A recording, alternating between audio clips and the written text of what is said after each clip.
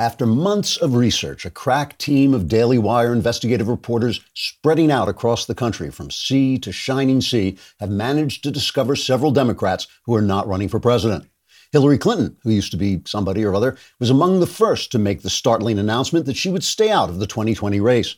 Using an empty Chardonnay bottle as a make-believe microphone, the former something told a gathering of pink reptiles floating on the barroom ceiling, quote, "If you think I'm going to stand on a debate stage and take a load of crap from a bunch of crazy Stalinists, you're out of your ever-loving mind. The only thing I ever had going for me was the name recognition I got from being chained to that tailhound who promised if I stuck by him, he'd get me to the White House. And now, if I'm not the biggest damn fool on planet failure, my name isn't whatever the hell it is," unquote. Mrs. Clinton offered to answer reporters' questions until closing time, then said, "It's closing time," and pitched face first into her salad, losing consciousness. Another Democrat who says he will not run is Michael Bloomberg. The billionaire former mayor of New York said, quote, "It was a tough decision whether to use the presidential bully pulpit to hector people about their eating habits or stay home and take a bath in gold coins like Scrooge McDuck. In the end, forcing socialism down the throats of poor people didn't seem as entertaining as just sitting around admiring how rich I am," unquote. The final Democrat who says he may not run for president is Morgan T. Snarkums, a greengrocer from Omaha, Nebraska. Speaking to some guy who had stopped in to buy plastic garbage bags, Snarkums said, quote, "I'm just a nobody who doesn't know much about anything, so it'd be too hard for me to distinguish myself from all the other Democrat candidates." Trigger warning, I'm Andrew Klavan, and this is The Andrew Klavan Show. I feel hunky-dunky, life is tickety-boo. Birds are winging, also singing hunky-dunky-doo. Ship-shape, tipsy-topsy, the world is zippity-zing. It's a wonderful day, hurrah, hooray! It makes me want to sing. Oh, hurrah, hooray! Oh, hooray, hurrah! In the immortal words of the classic movie The Incredibles, if everyone is special, no one is. Likewise, if everyone's an anti-Semitic piece of garbage Jew-hating creep, then it's not just Democrat Congresswomen Ilhan Omar, Rashida Tlaib, Alexandria Ocasio-Cortez, and the entire Democrat media establishment that is protecting them by pretending the problem is on both sides of the aisle. It ain't. It's the Democrats, especially the new left of left-wing Democrats. They hate Jews, and the Republicans don't. And guess what else?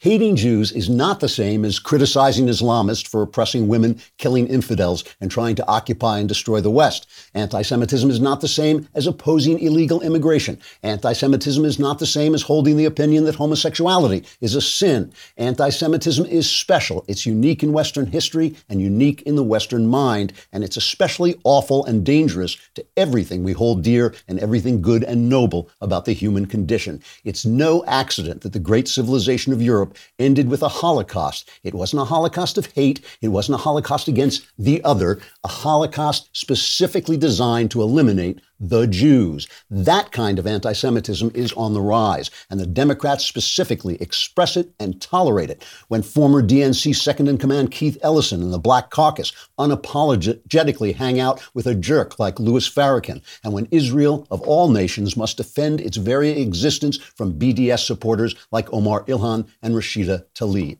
Yes, you can disagree with Israel. Yes, you can criticize a person who happens to be a Jew. You can even argue against the tenets of Judaism if you know what you're talking about. But genuine Jew-hating is flaming garbage from the burning dumpster of garbage hearts, and it's a Democrat problem, and they ought to take care of it. We'll talk more about it in just a second, but let's first talk about Ring and neighborhood safety. You know, right this very week, one of the guys here at the Daily Wire had two people show up at his house at 3 o'clock in the morning and start asking him directions and trying to get into the house to use his phone and all this stuff. But luckily, he had one of these doorbells where you can see people. This is what Ring provides, a doorbell where he could sing and talk to people, so he could just look into his phone and say, "Knowles, if this happens again, I'm going to complain." It wasn't Knowles. But the rest of the story is true. Ring's mission is to make neighborhoods safer. You might already know about their smart video doorbells like that and camera that protect millions of people everywhere. Ring helps you stay connected to your home anywhere in the world, so that if there's a package delivery or a surprise visitor, you'll get an alert and be able to see, hear, and speak to them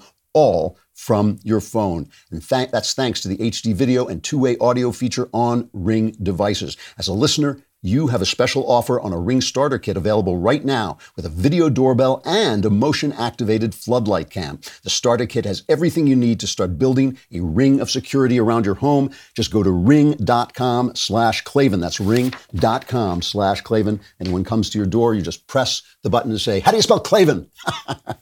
They can't answer that. You know it's trouble. It's Klavan. All right. It's mailbag day. We've got all your... All right. All your problems will be solved in just a few moments. But first, let's continue to talk about this. This is a thing, obviously, has really got me annoyed here. Ilhan Omar, the congresswoman, she keeps making these remarks about Israel that are just tinged with anti-Semitic rhetoric, okay? You know, she says it's all about the Benjamins, and then she says that she's on the Foreign Affairs Committee, right? So she says, I should not be expected to pledge support or allegiance to a foreign country, which is an old canard about the Jews, that they can't be good citizens because their first allegiance is to Judaism or to Israel. I mean, this used to say the same thing about Catholics, that was their allegiance, that their allegiance was going to be to the Pope. That's why they couldn't vote in England. All right. So the Democrats make a move to try and condemn this, like they did with Steve King. Remember, Steve King made some remarks that were taken to be bigoted. They condemned the remarks without naming him, but they then threw him off his committee post. Okay. The Democrats start to have a condemnation of anti-Semitism. It's supposed to come up for a vote tomorrow, I think. And suddenly it's a debate. Wait a minute, you're condemning anti-Semitism? Well, that's not the way we Democrats behave.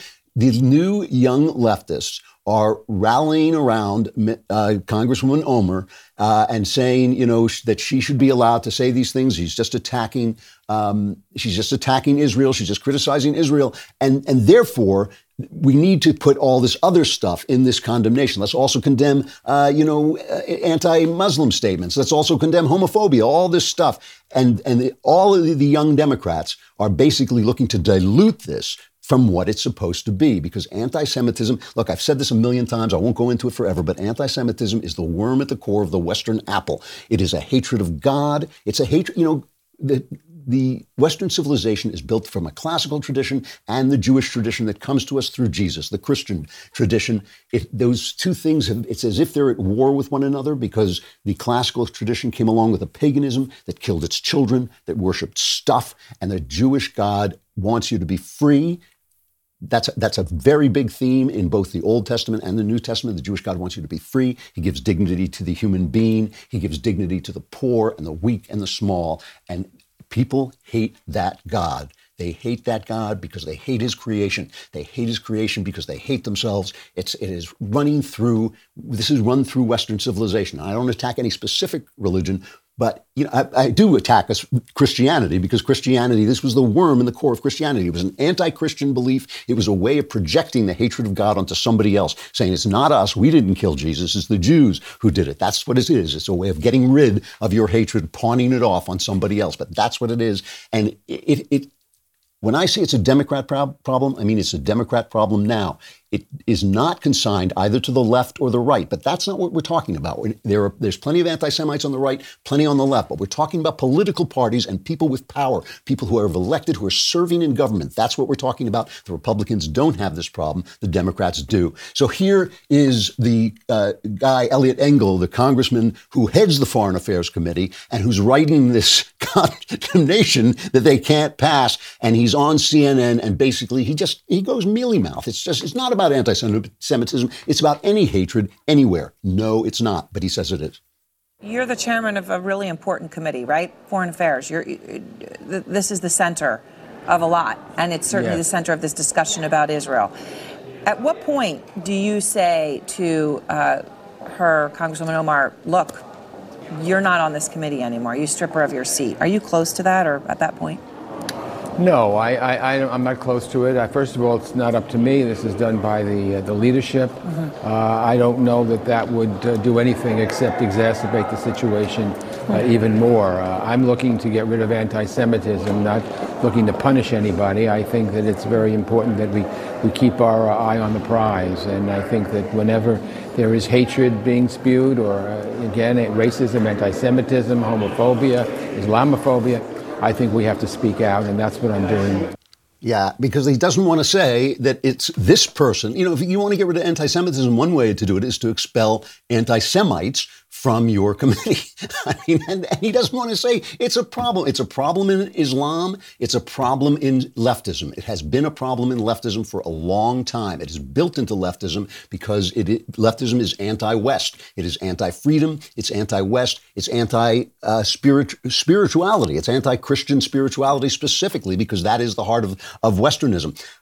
You cannot believe the feature that the New York Times ran next to its story about how the Democrats can't get around to condemning anti-Semitism. It is unbelievable. I will read it in just a minute. First, when I first started doing this, I never expected ever to have any kind of a career on camera. So when I first started doing the Klavan on the Cultures at PJTV, I decided to get a look of some kind. And I developed this look of an shirt untucked with a colored T-shirt underneath it. And I look back at those things and I think, gee, I wish they'd had untuck it then, because they didn't. And shirts are not made to be worn. Normal shirts are not made to be worn untucked. But it's a cool fashion, very California, very Hollywood fashion. And Untuck It has done the clever thing. They have developed shirts that are perfectly developed to hang right on you when you are wearing them untucked. Untucked shirts were specifically designed for this, and this is the original. This is the original untucked shirt, a modern solution to an old problem. It doesn't matter what your size is, doesn't matter what your shape is. These shirts are perfect, and they have all kinds of colors and designs, obviously. Try it in person at one of Untuck It's 50 stores, or go to untuckit.com to get started. They even offer free shipping and returns on all orders in the U.S. You can save 20% off your first order by using my code Klavan at checkout. That's untuckit.com, promo code Klavan. And I know what you're thinking. I can read your mind. You're thinking, yeah, but how do you spell Klavan? There are no E's in Klavan. I just make it look easy. It's Klavan.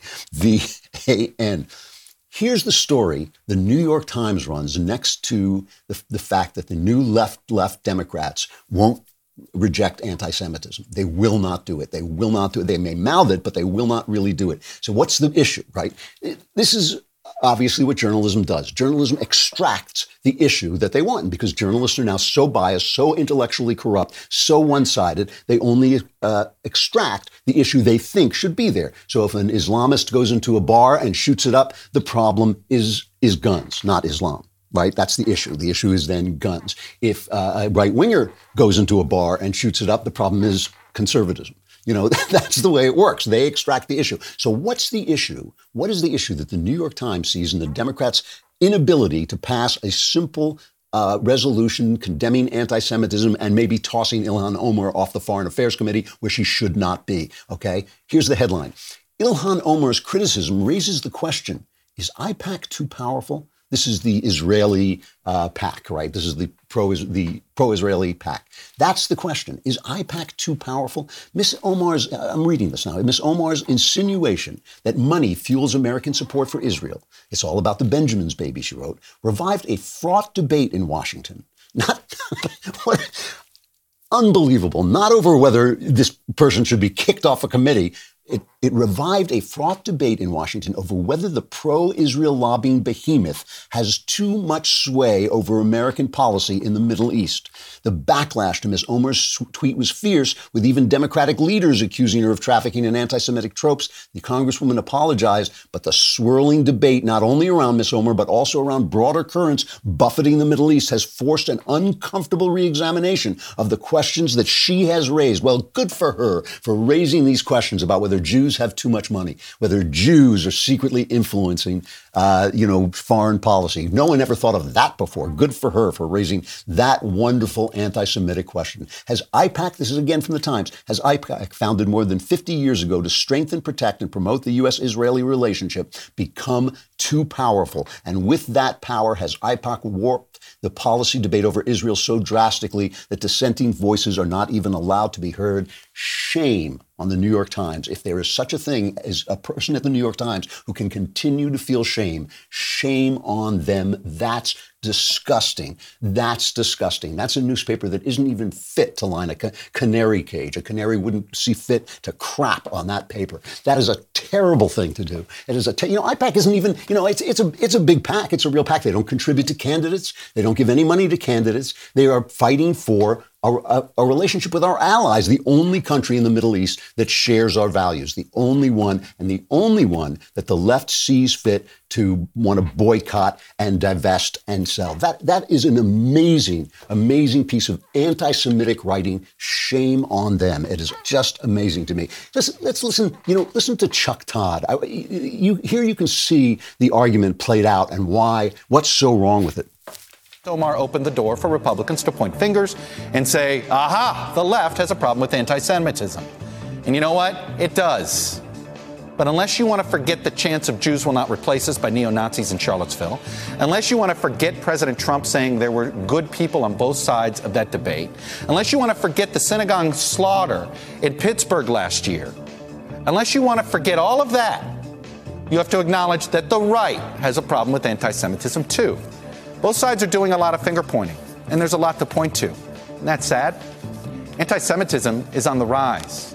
On the left, it's on the rise. On the right, it's on the rise. In Europe and a lot of other places. So let's not pretend it's on the rise in just the other political party. Left and right are not political parties. Left and right are not political parties. They are political positions. And it is true on the far left and on the far right, or as they now call it, the alt-right, which I think is more fair because it's an alternative to actual American conservatism. It's not American conservatism. But let's just divide the world into left and right. On the far left and on the far right, there is anti-Semitism. Listen to who he compared. This is a congresswoman. This is a woman in the halls of American power. And so are all these other people, these Farrakhan lovers hanging out with them. He's comparing them to the guys with tiki torches or wiki torch, whatever the hell they're called, marching in the streets, these white supremacist garbage heads. He's comparing a congresswoman to them. He's comparing a congresswoman to the guy who shot up a synagogue. Really? Really? That's the right and the left? Our right-wing anti-Semites are the outsiders of the outsiders of the outsiders, the furthest away from the people in power? Is there any relationship between Mitch McConnell and the guy who shot up that synagogue? No, of course there's not. And their guys are in Congress. Their guys are arguing. Their guys are at the New York Times writing front page stories about whether the Jews are too powerful.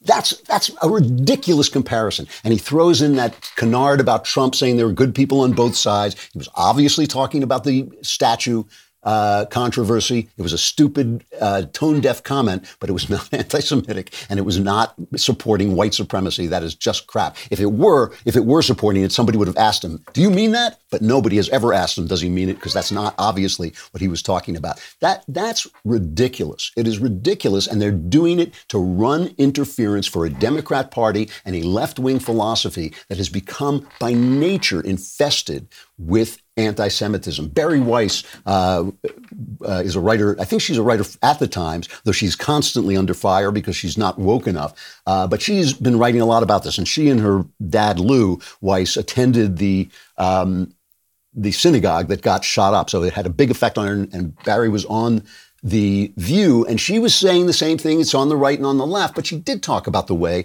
it slips under the guise of progressive politics. This is cut number 2. As you said, when you see people marching with tiki torches or you hear the Pittsburgh killer writing on social media, all Jews must die, that's very obviously eliminationist. The problem with anti-Semitism from the far left is that it oftentimes is smuggled into the mainstream under the guise of progressive values. So it says about itself, I'm just standing up for the downtrodden Palestinians, which they are. I am just standing up for justice. I'm standing against racism. And so that kind of language is a siren song, including to Jews, 75% of whom vote for Democrats. And so that's the problem with it, is that it's not as easy to spot, oftentimes because it says we're just about criticizing Israel. In the case of Nancy Pelosi shut it down? Nancy Pelosi shut it down very aggressively with Ilhan Omar. The problem is that she still has a spot on the right. Congressional Foreign Affairs Committee, and that's a real question.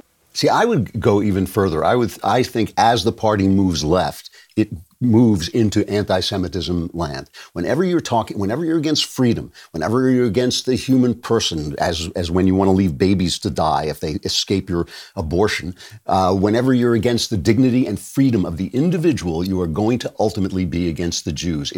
This anti-Semitism, it is the devil's flagpole. It is when you see it waving, you know who's living there. And it is on the left, on the right, but right now, it's the Democrat Party that represents the furthest extreme of its own philosophy. Michael Goodwin, writing in the New York Post, says it's no coincidence that the Democratic Party is increasingly both the anti-Israel party and home to a growing number of anti-Semites. To be clear, the two things are not always the same, but something is going on when both are defining elements of a political organization. One obvious truth is that Dems have failed to deal with anti-Semitism forthrightly and now are confronted by a metastasizing cancer in their ranks.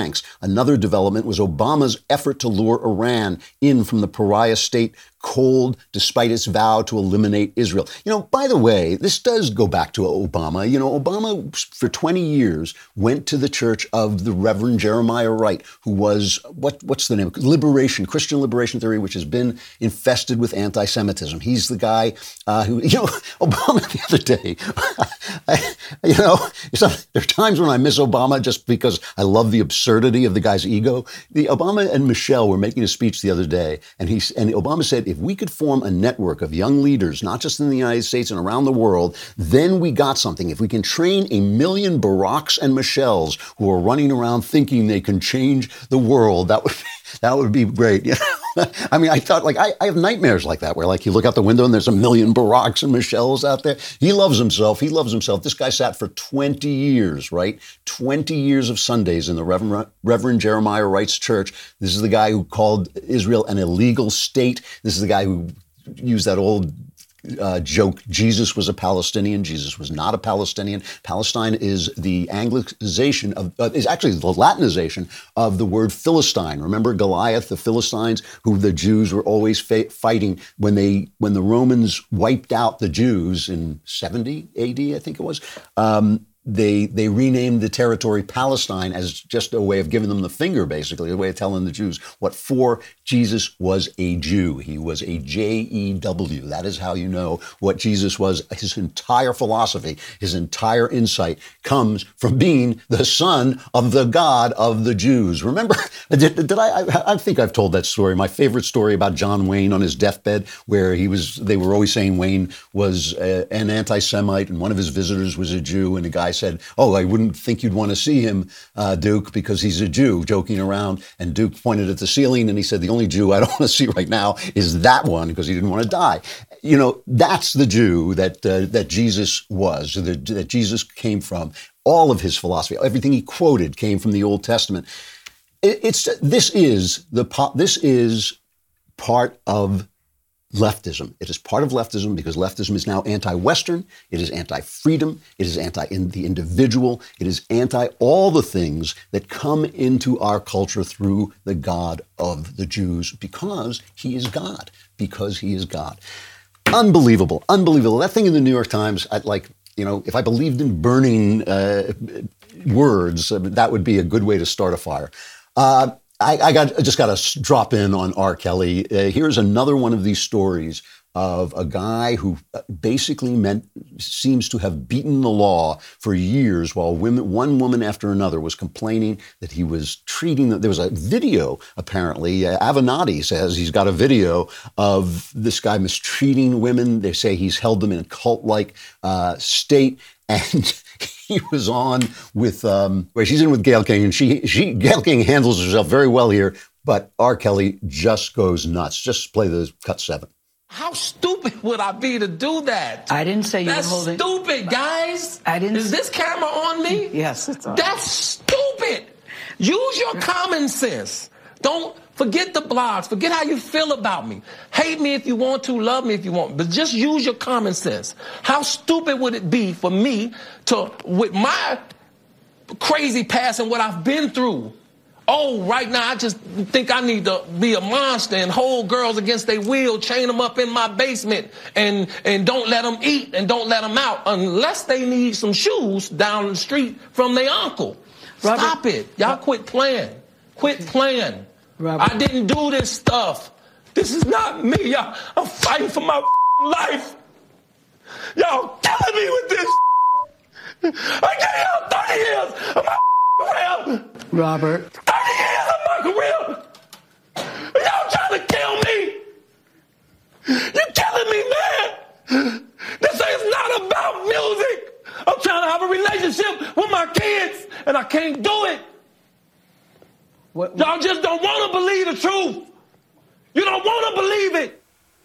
You know, it's interesting that this is happening at the same time a Michael Jackson documentary is bringing that story up again, and a lot of people saying that he really did all the things that we all kind of thought he did with children. It's just interesting, I guess, that this stuff has been around for so long in plain sight, because R. Kelly has been accused of this before and got off the hook. Michael Jackson off the hook. It's interesting that it's been around, and this change, I guess, from the Me Too movement, which I believe to be a reaction to the fact that a lot of these stories were buried to protect Bill Clinton. A lot of these stories were buried to protect Bill Clinton, and then when they thought, oh, we can go up against Donald Trump with this stuff, we'll make an issue of it, and it turns out a lot of the people getting caught are not the kind of Trumpian people they wanted to have caught.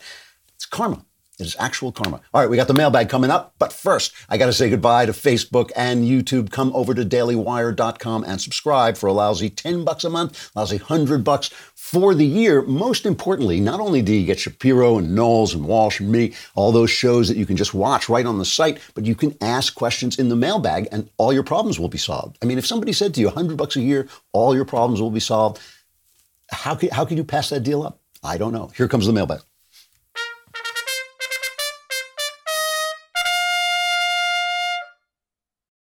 Mailbag.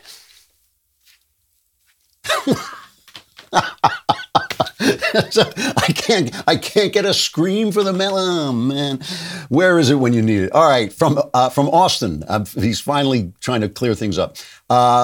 This is probably not our Austin, probably a different Austin. Hey, Andrew, do you think that religious experiences and miracles still occur today? If so, why don't they happen on a larger scale? I think they happen all the time. I mean, the thing about miracles is they vanish after they occur because there's always a reasonable explanation looking backward. But, you know, a doctor says, oh, this guy is going to die, and he doesn't die, and he gets better. And the guy says, well, that's, you know, because of this is what happened. He can describe the physical things that happen. He doesn't say it's a miracle because he doesn't believe. You know, they say that seeing is believing, but also believing is seeing. And I think that there are plenty of things that we ascribe to natural causes that do have natural causes, but don't have a central natural cause. One of the character in one of my novels once said, there's a reasonable explanation for everything, and that's the one some people choose to believe. So I think one of the things I have found since I became a believer is that once you see it, you can't unsee it. It's happening all around you in ways that make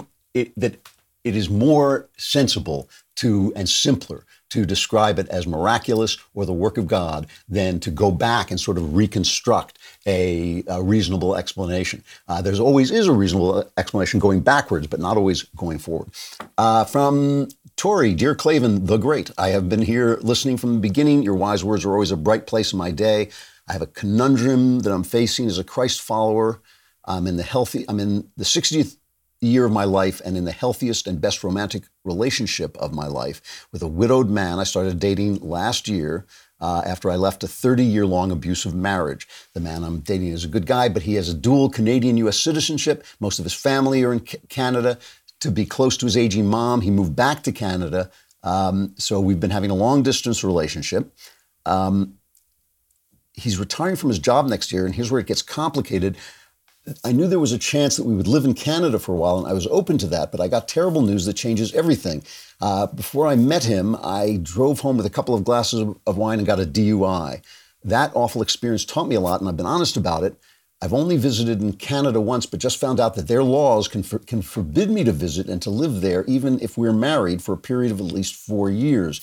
He has some compelling reasons to stay up there, and I'm devastated that I can't see a way through this. I can't continue to be in a long-distance relationship, but I can't imagine giving him up. What in the world can you suggest? You know, there's a lot of underlying stuff in here. First of all, you didn't say that they have banned you. You said that they could ban you. I sincerely doubt that they would ban you for a single DUI, especially if you were married. I'm wondering if there's some other issue. Are you sure this guy wants to be with you? Are you sure he wants to marry you? You're catastrophizing. You're saying this is going to be an absolute disaster, but the disaster hasn't actually happened. So why are you doing that? There's got to be some underlying reason. Is it because you feel insecure in the relationship? I mean, I would just go forward and see what happens. If Canada does make a move, you can't change their laws. So if Canada does make a move to ban you, then you and this man are going to have to work something out. He can come back across the border.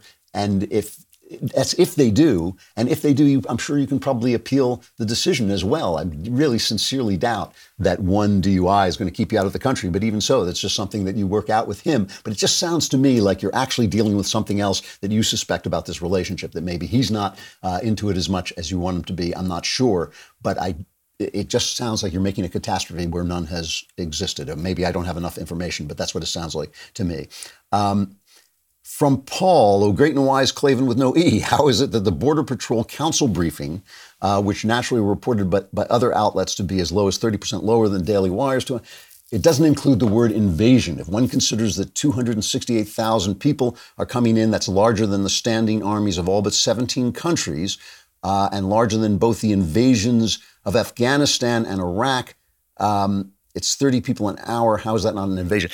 I actually don't think it's an invasion, just to be honest with you. I mean, it's an invasion metaphorically, but if you're talking about an invasion, which is a unified army attacking your country in order to occupy it and conquer it, that's an invasion, or even to pillage it. That's an invasion. These are people coming because probably a lot of them, their lives are terrible. They're trying to find a place to live. They're trying to get in. You can call it an invasion in the same way, that you can. That's a metaphor. You can use that metaphor, but it is a political metaphor, and you can't get carried away with that because it's not a group of armed. It's not an armed army trying to take over the country, which is what an actual invasion is. That's the reason they're not using it, because it's a political trope that Trump uses to gin people up, basically. From Jack to Lord Claven, repository of wisdom and bastion of truth. In the news this week was a story from London where researchers have allegedly cured a man of HIV, making him the second such case. This is certainly an inspiring and monumental scientific accomplishment, but it has me wondering about what this kind of progress could indicate for the future of humanity. We live in a time when technology is developing amazing leaps and bounds. I find myself pondering with a fair amount of unease a future of humanity in which there's no suffering, no disease we can't cure, no flaw we can't edit out, no problem we can't fix. As a Christian, I believe in an intelligent design and God's plan. And while I don't pretend to know God's plan, I have observed that from the ashes of tragedy, good can often blossom. This brings me to my question, which is, what is your opinion on the relationship between technology, suffering, and spirituality? Should there be any limits to which problems we address with science? I love the show. Thank you for broadening my thinking and keep up the good work. Jack, I think that from my point of view, you're approaching this from the wrong direction. You don't have to worry about God's plan. God has his plan well in hand. God is bigger than you. He's stronger, faster. He practices while you sleep, okay? God's plan is fine. So we don't have to worry about that. What you have to worry about, basically, for both yourself and for your family and for your nation, is whether we are going to be led by God or whether we're going to be dragged by him, because God believes in our freedom. I mean, that is a big part of the Bible. I seriously believe that the second fall of man was when the Jews went to the prophet Samuel, I believe, and said they wanted a king. They didn't want to live free. And Samuel said, that you don't know what this is. You're going to be enslaved. It's going to be terrible. And God said to him, they're not rejecting you. They're rejecting me. When you reject freedom, you're rejecting God. So what you have to worry about is, and so God will give you freedom and he will allow you to destroy yourself. He'll allow you to destroy yourself. He'll allow your entire country to destroy itself, to make those choices. But his plan will be fine. So what you're really thinking about here is what happens in a world in which we can eliminate consequences. Now, I do not believe that science should be restricted in any way as long as it's not doing harm. But of course, human actions have to be restricted. I'll give you an example. I really have big questions about antidepressants. I think they are way, way, way overprescribed, okay? And I think that they're prescribed for nothing, and I don't think anybody takes people off them, and I don't think people get the talk therapy they need when they're on them. And I think they're being used to basically drug people out of their unhappiness. I also think that using them creates the idea in society that we are chemical bags that can be fixed and tuned up, and that creates more depression. Depression is on the rise. It's not going down, even since the invention of antidepressants. That doesn't mean that antidepressants don't have a use. There are people who are depressed because of brain chemical imbalances who can be fixed that way. And that's a fair use of them. I just think they're overused. So it's people's actions using technology that are bad. The internet, greatest invention of my lifetime. Love the internet, changed my life. It's terrific. I love it every day. I'm always on it. I think it's great.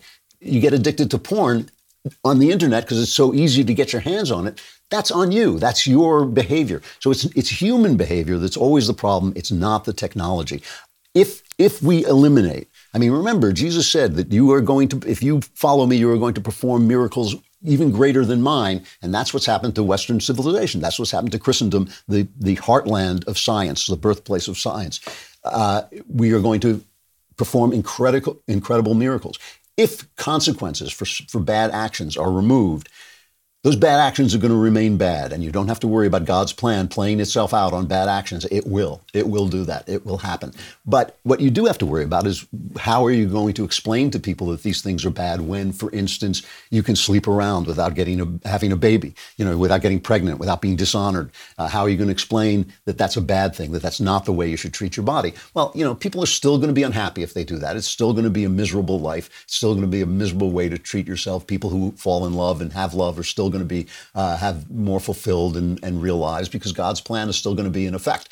But I do believe that these are good things. I don't believe that, I don't want to see people, even a guy who's done something amazingly stupid, like slept with 20 people unprotected in a single night. I don't want to see him die of AIDS. I don't think that that's like, oh yeah, that's a capital offense, you die. I just want him to understand that maybe as a human being, he should have more dignity and respect for himself than that. And I think as these consequences get less, we're going to have to make better arguments. I think that's the idea. But we don't have to worry about God's plan. God's plan will take effect. From Jeremy, Lord Clavin, you said you played Assassin's Creed on the Oscars backstage show. The tagline of Assassin's Creed is "Nothing is true, everything is permitted." This seems a very leftist sentiment. Oh, it's a really leftist game. It's a really left-wing game. Giving the Gamergate saga, the decline of the movie industry and active cultural media targeting for manipulation by the left, do you believe the video game industry will be the next major battleground? The culture wars, it already is. That's what Gamergate was. It was people trying to defend their right to play whatever games they wanted and not to have games censored for wokeness or political correctness. Of course, anything that is popular. The only reason it hasn't happened is because progressives tend to be old fuddy-duddies and they don't know the game. They didn't know the gamer world was there until it started to make so much money. Progressives are the most backward people on earth. And so that was a place where a lot of right-wingers were and are hanging out in the gamer world. Clavin the Wise from Joey. Over the last 2 years, your show has become the favorite part of my daily routine. I want to thank you personally for guiding me back into a routine of regular prayer and the more fruitful life that has come with it. Your humor and advice remind me often of my father. He has been dealing with a multitude of health issues and is undergoing his most serious surgery yet on Thursday. With a high mortality rate, my family has been preparing for the worst, which includes myself taking over the duties of the head of the house. I know in my heart everything will be okay, and this is just the first step to recovery.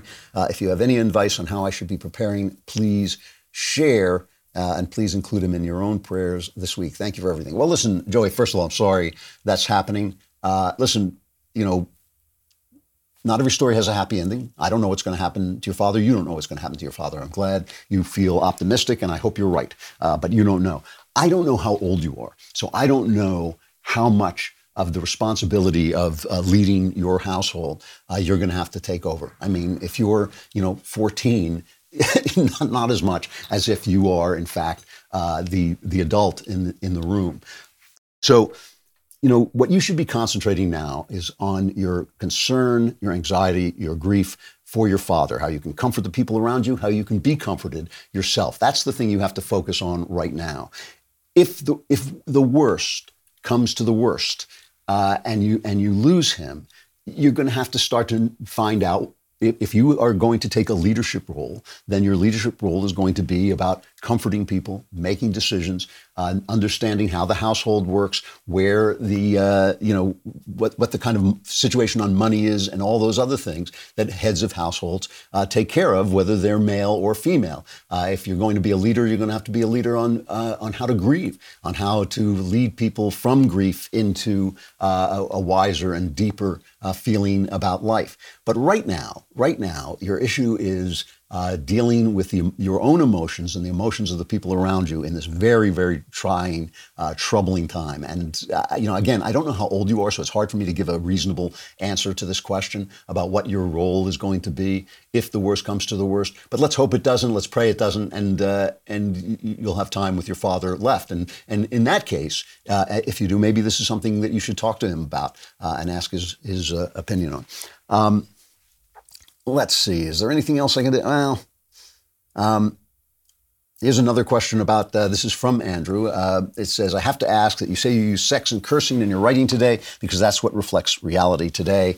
Couldn't you create an amazing story and world without the sex and cursing? Wouldn't that be better to present for the society over feeding into what our society today expects and wants? I love Another Kingdom, but honestly think the story is so amazing without the sex and cursing. It would, if anything, be a good example for other conservative writers to look up to strive to write such great stories as Another Kingdom. What are your thoughts on this? I truly admire and appreciate all you do. # let wisdom reign. I've spoken about this before. I tried to write Another Kingdom without any cursing in it, and it just seemed silly. It just didn't reflect the people who I was writing about.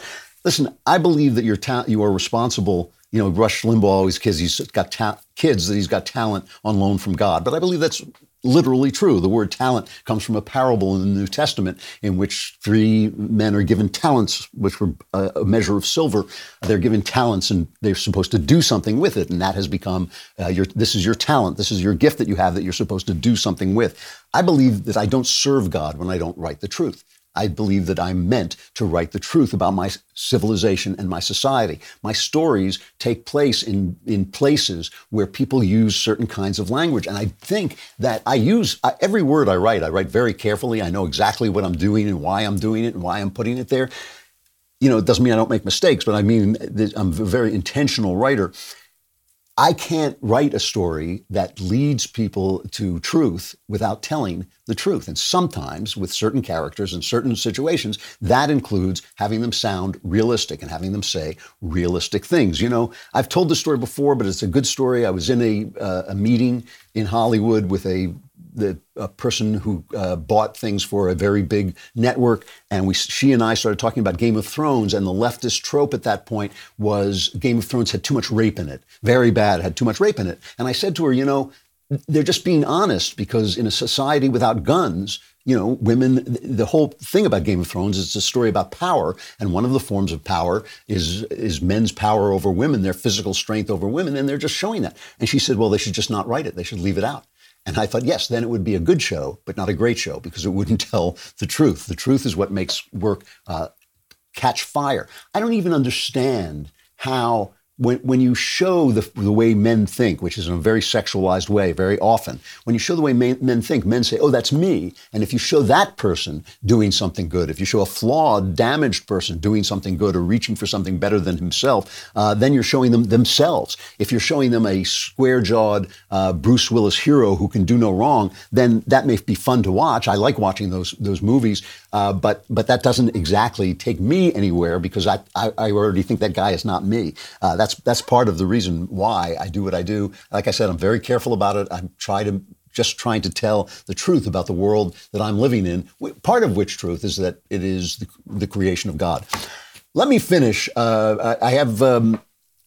I've been talking about video games all week, and I want to talk just a little bit more today and tomorrow about it, and then I'll stop. We're getting a lot of questions in the mailbag about video games, and I didn't address a lot of them because I wanted to finish what I'm saying first, and then I'll answer questions if I haven't answered them in this segment. I was talking about the way in which, because I was young and starting my life, that video games would come in and out of my life. I would see the great leaps that they had taken, and then get addicted to a new one like Super Mario or Space Invaders. And then I'd get tired of that. I'd stop playing for a while, and then suddenly I'd stumble on this new advance. And that went right on into when I left America and I moved to England. I stopped playing. I was working so incredibly hard, trying to establish and build on my writing career and trying to support my family, that I wasn't really playing any games. And one day I walked into a stationery store back on the days when they had stationery stores, and there was a bargain bin, 5-pound bargain bin, and in it was the game Diablo, the computer game Diablo, which is an amazing, amazing game. Now you have to remember, the last thing I'd really seen up close was Super Mario. So I had not seen this incredible new advance in animation, in reality, in specificity that Diablo had, a story about a guy fighting an infestation of devils in a medieval kingdom. And I brought that home. It was £5, right? So it was on sale. So I brought it home, popped it into my computer at work, which was a major, major mistake because I started playing, well, I'll just play it for 10 minutes when I take a break from time to time. Then I was playing it my entire lunch hour. And then now and then it would go past my lunch hour where I was hitting the mouse so much, because that's how you fight in Diablo on PC. You hit the mouse. I actually busted the mouse. But then this is when I realized, oh, wow, this is going to be an art form. This is going to be a way of telling stories like none before. I remember going to a store. I love Diablo so much. I was like, please, sir, may I have something else like this? A game that has been long forgotten called Realm of the Haunting. The first time I played a first-person shooter, and it was a ghost story. And you know, I love ghost stories. So this was a first-person shooter. I could not get over this thing. I was just blown away by it. And that was the beginning of the 90s, which I believe thus far has been the golden age. The 90s were the golden age of video games because they were developing. Art forms are usually at their best at that moment when the artists are exploring new things, when Hitchcock is realizing that he can cut stuff out, when he's playing with sound, when sound comes in and he keeps parts of film silent. That's when movies are at their best. When I say that 1939 was the greatest year in movie history, it was. I mean, that Shakespeare comes early in the English theater. Dickens comes early in the English novel. The greatness comes when people are actually inventing stuff, inventing ways of doing it. And then there's still going to be great examples, but that golden age comes when things actually break free, as they did with TV in the 90s as well. So that, in the late 90s, early 2000s. Think of the games, though, in the 90s. Tomb Raider, Halo, Metal Gear Solid, all the Super Mario games, Mega Man, games like Monkey Island that had humor and puzzles and everything. Silent Hill, great horror game. Resident Evil, Apocalypse, talking about Bruce Willis. Bruce Willis voiced that, one of the first major stars to be in a game. I was playing them all. So I was playing everything, got a platform at home, had to take it out of work so I wouldn't waste my work day, but I was coming home, was playing it with my daughter, playing it with my son. And when I saw about it, you know, there had been all this talk about hypertext fiction, that once there was a hypertext where you could press a button and leap from space to pace, you'd be able to create new stories that didn't have a single thread. Well, it turns out that people like a single thread. They want to be told stories. But what was different about video games was that video games, like the movies, are essentially a visual art. They're essentially a visual art. The thing about movies is it's really, they tell stories through pictures. This was Hitchcock's great discovery, that sound was not necessarily the kind of innovation it would be at the theater, say, where everything is really the language. In movies, it really is what you're watching. And that's why screenplays have gotten shorter and shorter. They're half as long now, even more than half as long than they were during the golden age of film, when people were talking a lot.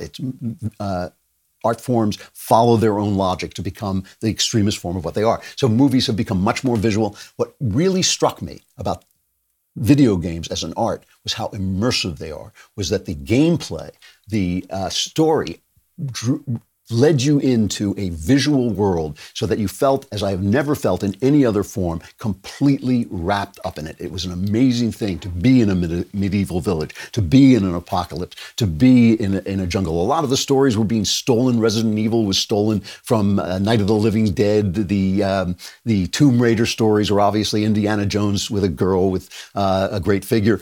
But it was the way that the gameplay neutralized your disbelief and drew you into this amazing, amazing visual world.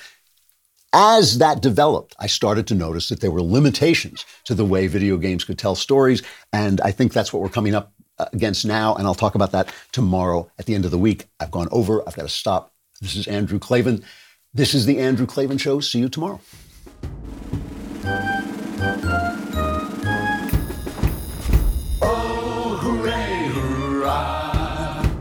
The Andrew Klavan Show is produced by Robert Sterling. Executive producer, Jeremy Boring. Senior producer, Jonathan Hay. Our supervising producer is Mathis Glover, and our technical producer is Austin Stevens. Edited by Adam Sayevitz. Audio is mixed by Mike Cormina. Hair and makeup is by Jesua Alvera. And our animations are by Cynthia Angulo. Production assistant, Nick Sheehan. The Andrew Klavan Show is a Daily Wire production. Copyright Daily Wire 2019. Today on The Ben Shapiro Show, Michael Jackson's legacy crumbles under charges of pedophilia, illegal immigration surges, and Democrats ignore anti-Semitism once again to cover for their fresh faces. Today on The Ben Shapiro Show.